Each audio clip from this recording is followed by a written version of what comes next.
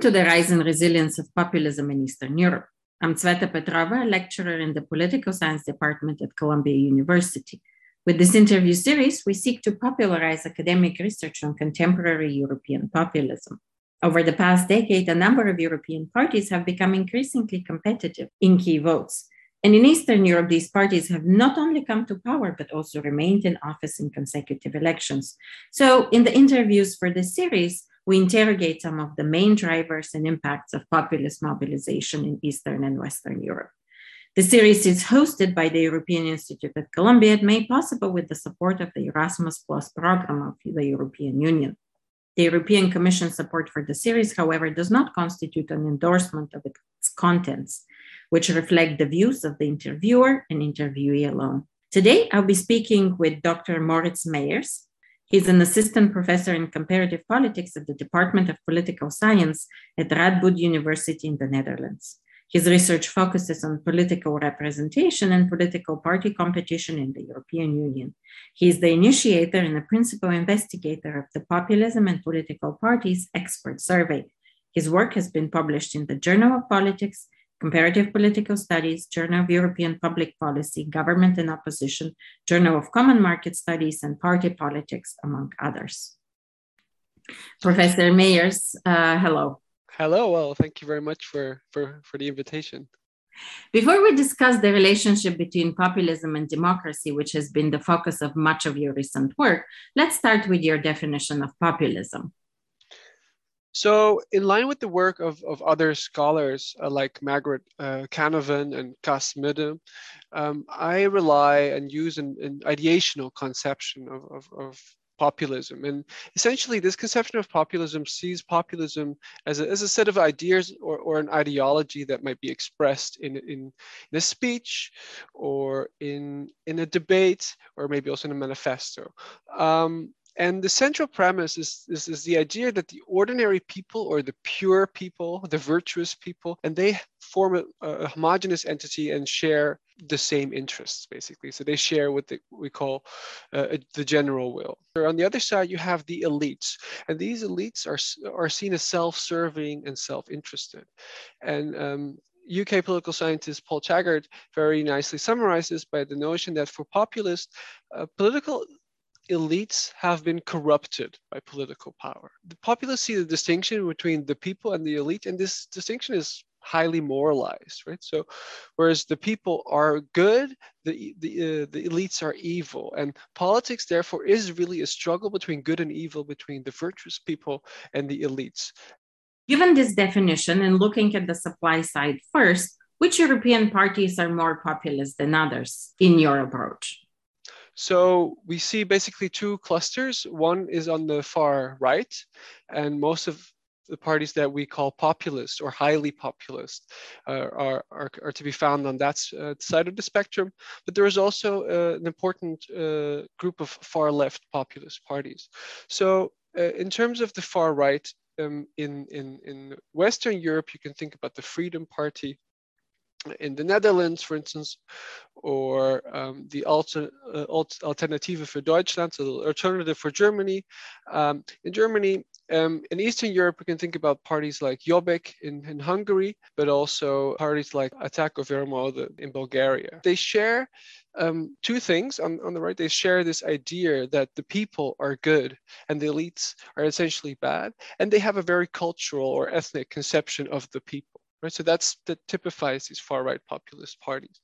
On the left, however, there's also this anti-elite idea and this idea that the people are good, but they understand the people less as an ethnic group and have a more pluralistic conception, or maybe also a more civic conception of what the people is. There, they also see that there is a group of elites, political, but also financial, perhaps, that acts in such a way to the detriment of the ordinary people. So traditionally, party level research on populism has been very qualitative, right? So that has been so much important work by Margaret Canavan and Cas Midde and Hans-Georg Betz, and to study these political parties in a qualitative fashion. And they've also thereby made use empirical but also theoretical contributions.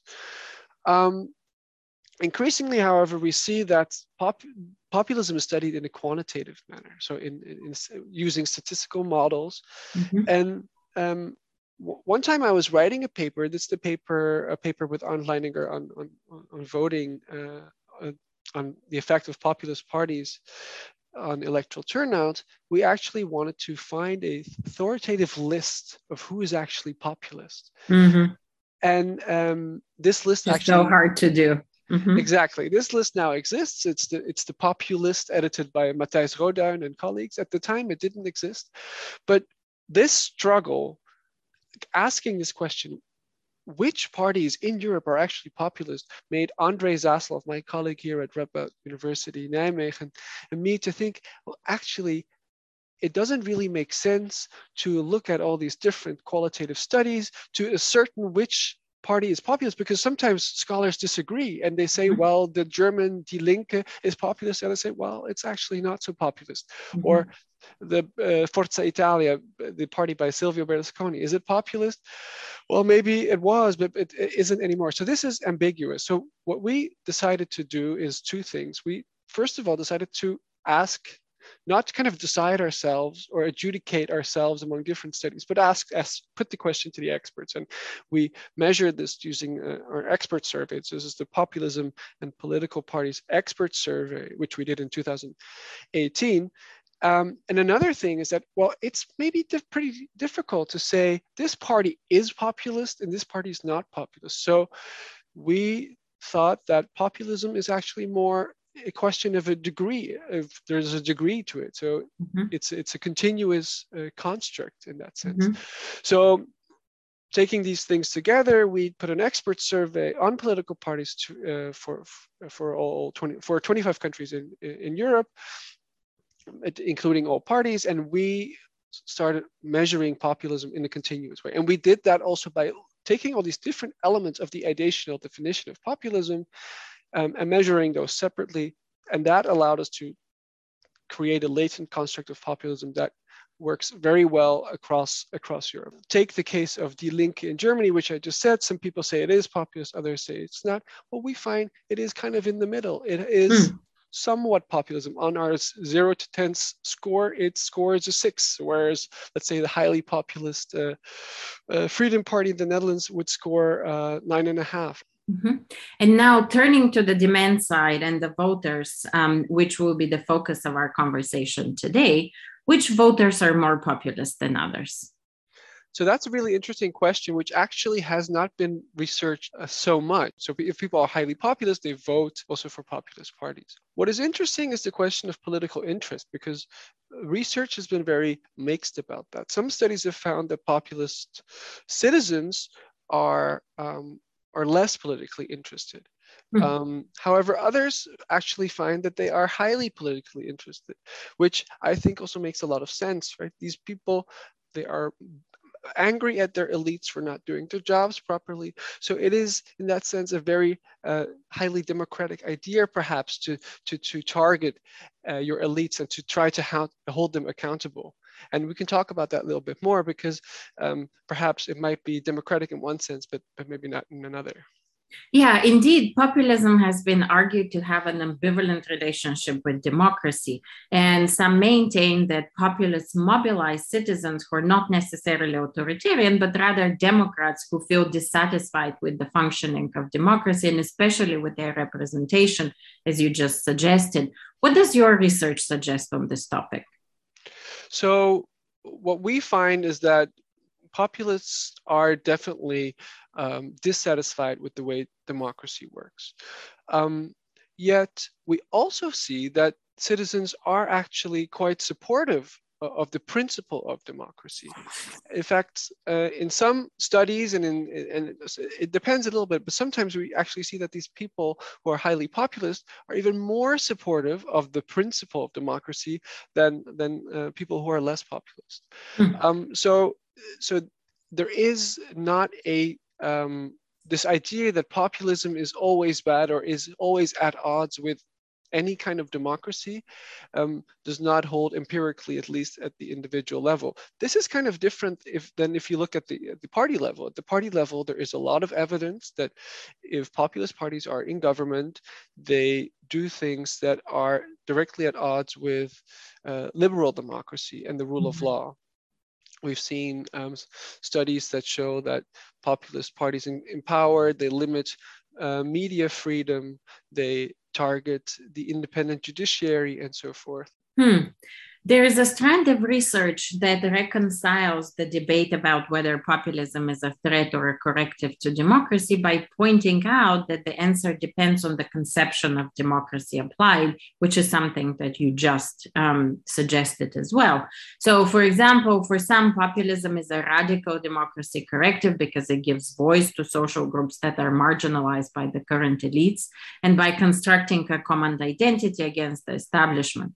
For others, populism embodies a pathology to liberal democracy by emphasizing the idea of direct representation and popular sovereignty that's pursued the exclusion of certain groups or certain minorities. What does your research suggest on this topic? Yeah, so I think it's completely right to say that the answer to that question depends on your conception of democracy. If we take a very minimal definition of democracy, let's say a purely electoral view of democracy, then it is perhaps more likely that populism can have a positive effect on democracy in a participatory sense, right? So maybe populists can entice citizens who have been disillusioned with politics more to actually enter politics or to be interested in politics, to follow politics and to vote. People say, well, actually, there's some issues that have been ignored. And on the right, these people have often thought, okay, well, maybe it's the issue of immigration. We think mainstream parties have not responded sufficiently or adequately to the issue of immigration. On the left, it might be the growing power of capital, right? So populists can they widen the debate and they speak about things that have been ignored in the past. So in that sense, we can say, well, populism and populist actors open up the political space and also invite citizens that have been previously disillusioned by politics to participate more. In a study with Arndt Leininger, published in Political Studies, we actually looked at, well, how do populist parties have an effect on voter turnout? What are some of the pluralist institutions that citizens with populist attitudes are supportive? What we find there actually that for Eastern Europe, there is a small but statistically significant effect of populist parties being in parliament previous to the election. So in the Western Europe, this is not the case. So and it is important to emphasize that the effect that we find in Central Eastern Europe is quite small. So there is some, but let's say limited evidence on more the party level that that populism can have a positive effect. Populist citizens, they are dissatisfied with democracy, but supportive of the principle of democracy, and they are generally supportive of all the key pluralist institutions of liberal democracy, except for the idea that political parties are necessary, right? So this is this idea that politics must be mediated by this intermediary institution, the political party, and populists really reject this institution. In that sense, they are kind of the embodiment also of this anti-party spirit that has actually been around a very, very long time. Citizens actually support the idea that the media should always be free to criticize the government, and that other opinions, people with other opinions should have a voice in society, that the courts can restrict the government if it's acting beyond its powers. It is quite likely that if you do not like the government, so that's kind of your anti-government attitude, also steers your support for pluralist institutions that limit the power of the government. Mhm. So that's why it's also so important to keep doing this work also in different contexts where populist parties are in government, such as in Poland or in Hungary. Also because we see there's a very interesting recent study published in the journal PLOS ONE by Jungkunt and colleagues that shows that the level of populist attitudes is also affected by whether populist parties in government or not. This also suggests that this is all very dynamic. It's not a static relationship between populism and democracy. These two things are intertwined. Populism, in my opinion, is essentially a democratic idea that can have very undemocratic or, let's say, harmful effects on liberal democracy. And therefore, it is very important to kind of keep a close look on how populism and democracy interact both at the party level and among citizens. Okay, so trying to take stock so far, citizens with populist attitudes tend to be generally supportive of the ideal of democracy. And they generally embrace pluralism, including minority rights, including media and opposition freedom to criticize the government, and generally giving others some voice in the political process. They're even supportive of various checks and balances, including the division of powers and the rights of courts to constrain the government. But where they're unhappy is that they tend to be dissatisfied with democracy, especially with the process of political representation, and they tend to be critical of political parties, right? Exactly. Yeah. So I wonder if populist citizens rejecting party mediation also have an affinity for direct forms of representation. So there is a lot of evidence that shows that citizens who are highly populist are much more supportive of plebiscitary types of politics, so referendums. We find in our study, it's a study with Andrei Zaslav, we find that citizens reject political parties as a relevant institution for democracy, think that referendums are very, very useful, and in generally support a form of unconstrained majoritarianism. The idea that the majority if the majority of the people have an opinion, they should not really be constrained by rules. And what is interesting here is that there is also some inconsistency, right? We see that on the one hand, there is strong support for this idea of unconstrained majoritarianism. At the same time, when you asked the same people, do you think that the court should keep the government in check? And they say yes, right? So, and that's why it's so important to repeat these kind of studies in contexts where populists already have taken power. How do citizens who have populist attitudes feel about pluralism in parliament and in government coalitions? They are not more likely to limit the number of parties that they think should be in coalition government, right? So that is very interesting.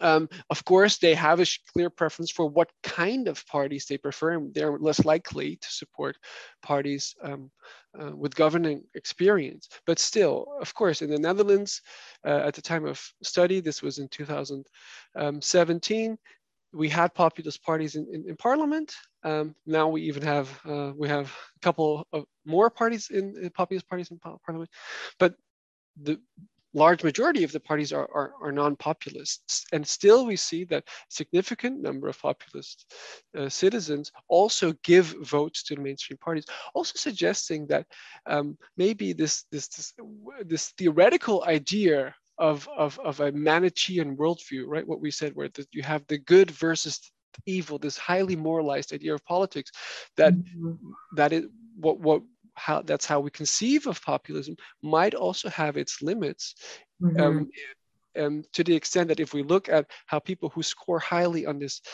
scale of populist attitudes do not always behave in such a manner. You're really bringing up some of the inconsistencies in the view of citizens with populist attitudes, including this contradiction between support for checks and balances on the one hand, and including the right of courts to have a say over government decisions, yet also support for unbridled majoritarian view, support for possibly parties who don't have much experience in parliament, yet we see populist voters also supporting mainstream traditional parties. What are some of the other inconsistencies that you see in how citizens with populist attitudes behave politically?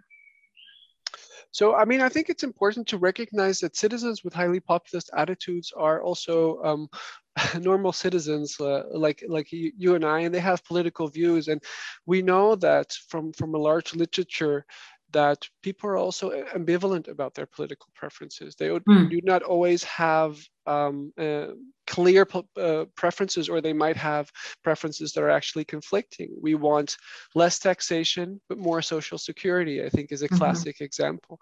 And I think the same goes for populist citizens, or citizens with highly populist that are highly populist. I think they definitely think this idea of checks and balances is a good idea. If you tell them it's good to keep the government in check, most people would agree. At the same time, they think, well, currently the people aren't heard enough, and theoretically that is a contradiction. But it's not necessarily, if you say, well, actually, it is good to keep them in check if they're not doing their work correctly. But if they would listen to the citizens who have really the knowledge about how things should be done, then perhaps this is less necessary. So that's why I say it's so important to look at this relationship in different contexts. But also there, of course, we should always realize that even if we have populist parties in government, citizens who are highly populist still are likely to evaluate this party differently. They might not be entirely happy with how their anti-establishment at the center of power actually plays out, right? I mean, it's very hard to be an anti-establishment political party if you have become the establishment. If you look, and this is, I think, quite apparent in the case of Poland, for instance. That's right. And another difference that you have also pointed out, and which came out earlier, was this difference potentially between more established and newer democracy, where these issues of political representation and contestation take on different urgency in different contexts. Exactly. And I think it's very important to recognize populism as a view of representation. Right? So it's a way of how representation is ideally done. And perhaps I think, and in that sense, I think it is a highly democratic idea.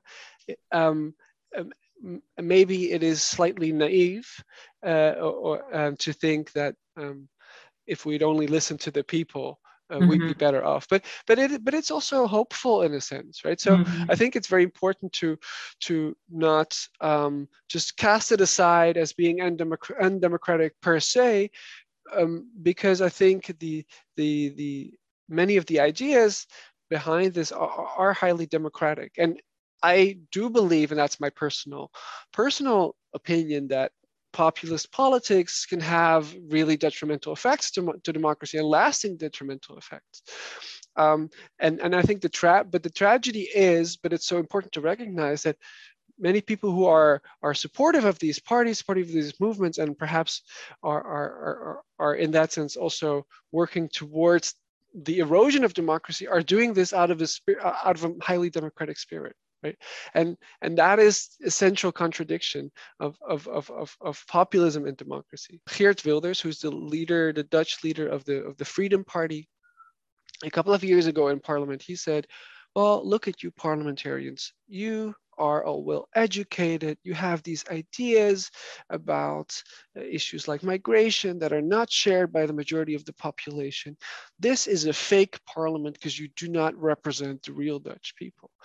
And well, I do believe that he really thinks that is true. And incidentally, if we look at empirical research, we see that there is some truth to that if you look at the representation gap between the well-educated and or let's say the higher educated, theoretically trained citizens and vocationally trained citizens. People with university education are represented better in parliament than people who are not who have received vocational training. And this is true in the Netherlands, but this is basically true around the world. People who are richer are better represented than people who are poorer. So there is some truth to what Geert Wilders is saying. So I do really believe that he thinks that some of these issues that are ignored are that these are widely shared among the population, that these need to be heard.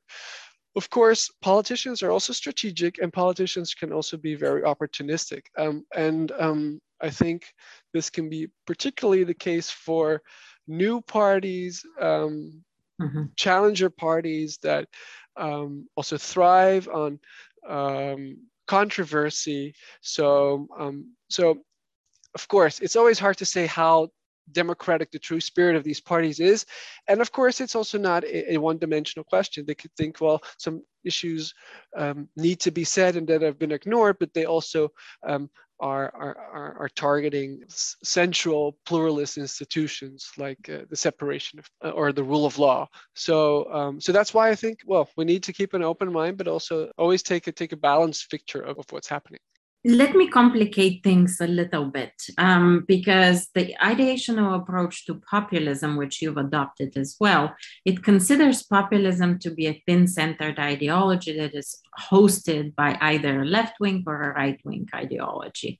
And I wondered if such host ideologies have some effect on the populist attitudes of voters. Do they moderate them? Do they radicalize them?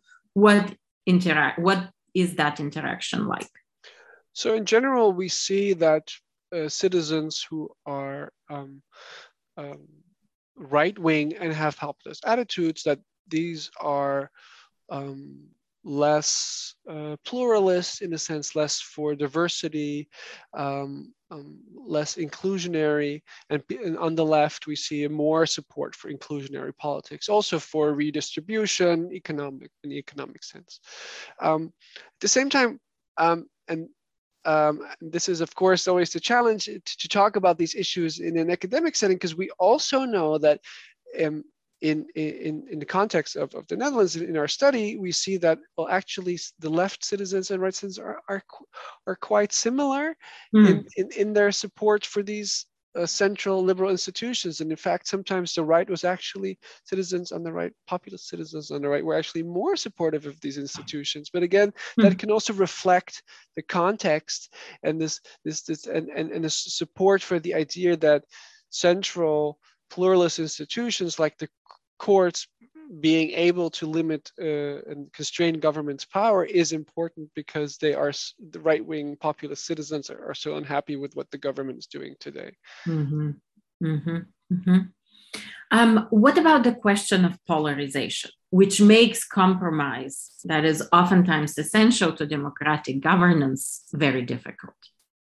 Yes, indeed. I think there have been many studies that have shown that the entry of a populist party has an effect on polarization. So people, not just supporters of the populist radical right, for instance, become more extreme, but also people who hold the opposite view. There's a great study in the American Journal of Political Science by Marcus Wagner and Dan Bischoff that shows exactly this. With respect to compromise, it is important to appreciate again an inconsistency, but not just among populist citizens, but actually among most citizens, is that people think the ideal of compromise is a good one. Most people think that. Populist citizens are less likely to think this, but most citizens think it's good to compromise. But then when push comes to shove and we look at specific instances of compromise, this is also what Thies Moore and Hibbing show in their book in Stealth Democracy, is that actually then we don't like compromise so much. We don't like compromise on the issues we care about. in a recent paper, something I'm working on with Mariken van der Velde of the Free University of Amsterdam, we did a survey experiment in Germany just after the parliamentary elections last year, and we presented citizens with different press releases in the form of simulated Instagram messages. What we found there is that across the board, citizens think that if their party, because it's always about the party they like, if their party, so their in party, so to speak, if their party accepts a compromise, people think that the party has acted in a way that is less trustful, less credible, and does a less of a good job in representing its voters. So also here, in theoretical terms, we have a contradiction between what is perhaps responsible, right? So the responsible thing to do might be to accept a compromise and kind of keep track of the bigger picture and form a government. But that stands in contrast with this idea of to be responsive, to listen to what the people want or what citizens want. What for me is important, and I think it's been a kind of a common thread throughout our conversation today, is that, well, citizens are kind of ambivalent about many of these things.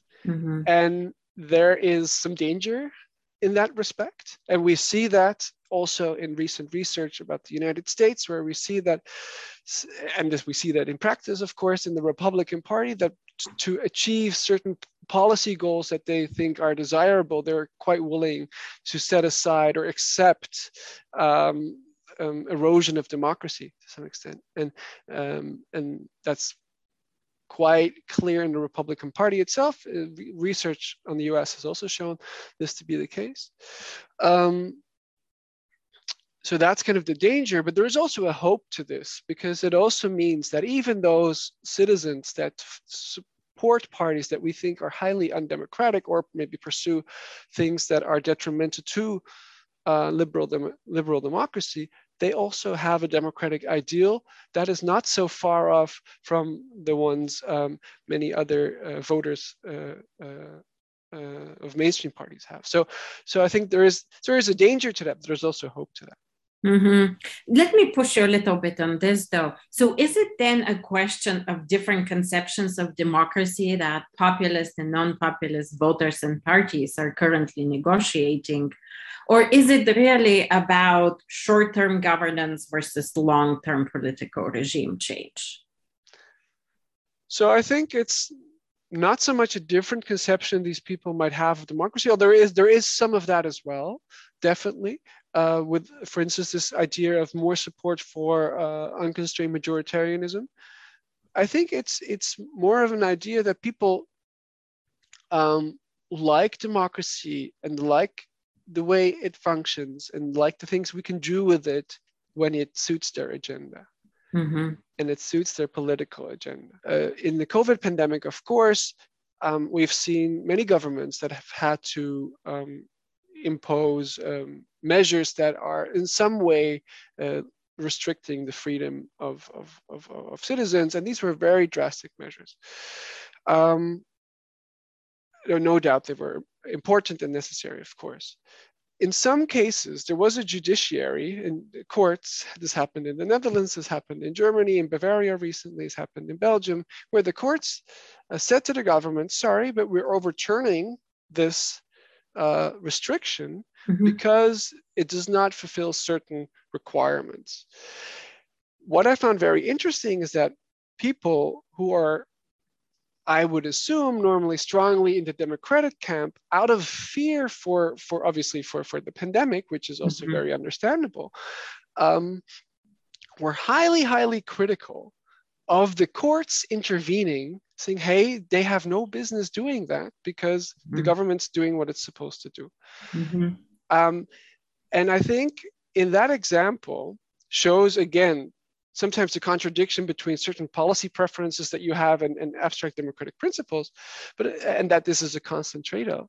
But it also shows that this happens not just among a subset of people who we might say, okay, this is the populist radical right voter, but also in kind of in the middle of society. And I think that is important to recognize, that the highly democratic principle is shared by everyone, but the tendency to be sometimes slightly, let's say, more acceptant of liberal democratic institutions than at other times is also widely shared. That would be my hypothesis, and I think that's that realization is also important because it also shows that also when we're talking about democratic principles, there is more common ground than we sometimes feel.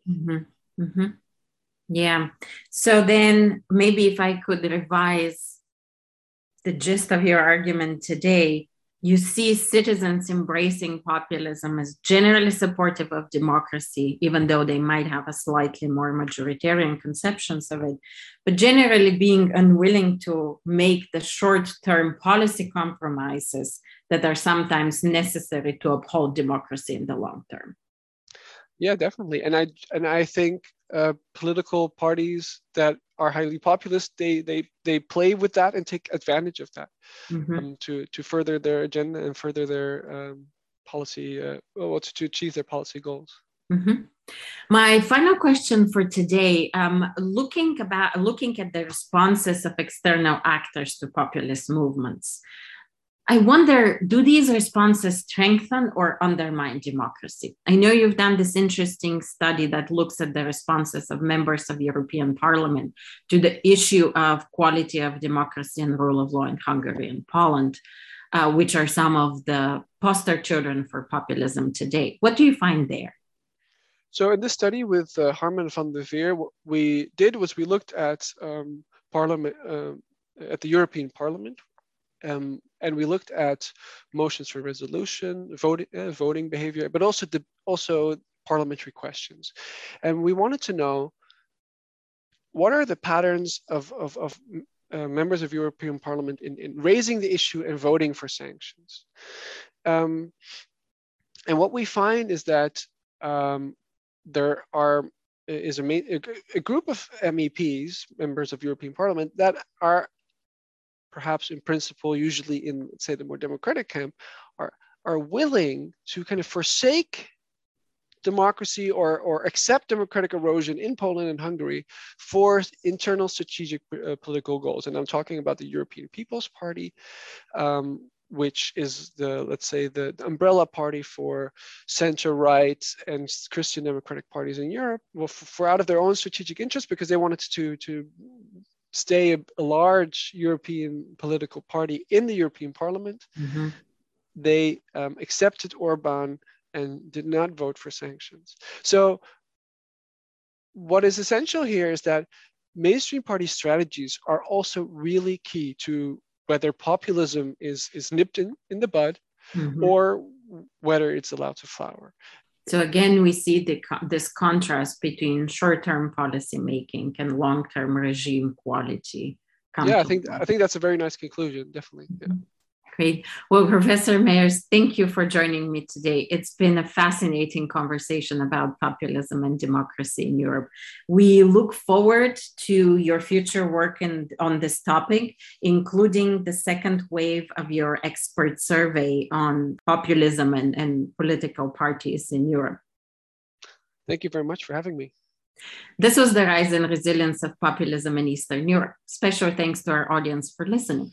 We hope that you will tune in for our future interviews as well.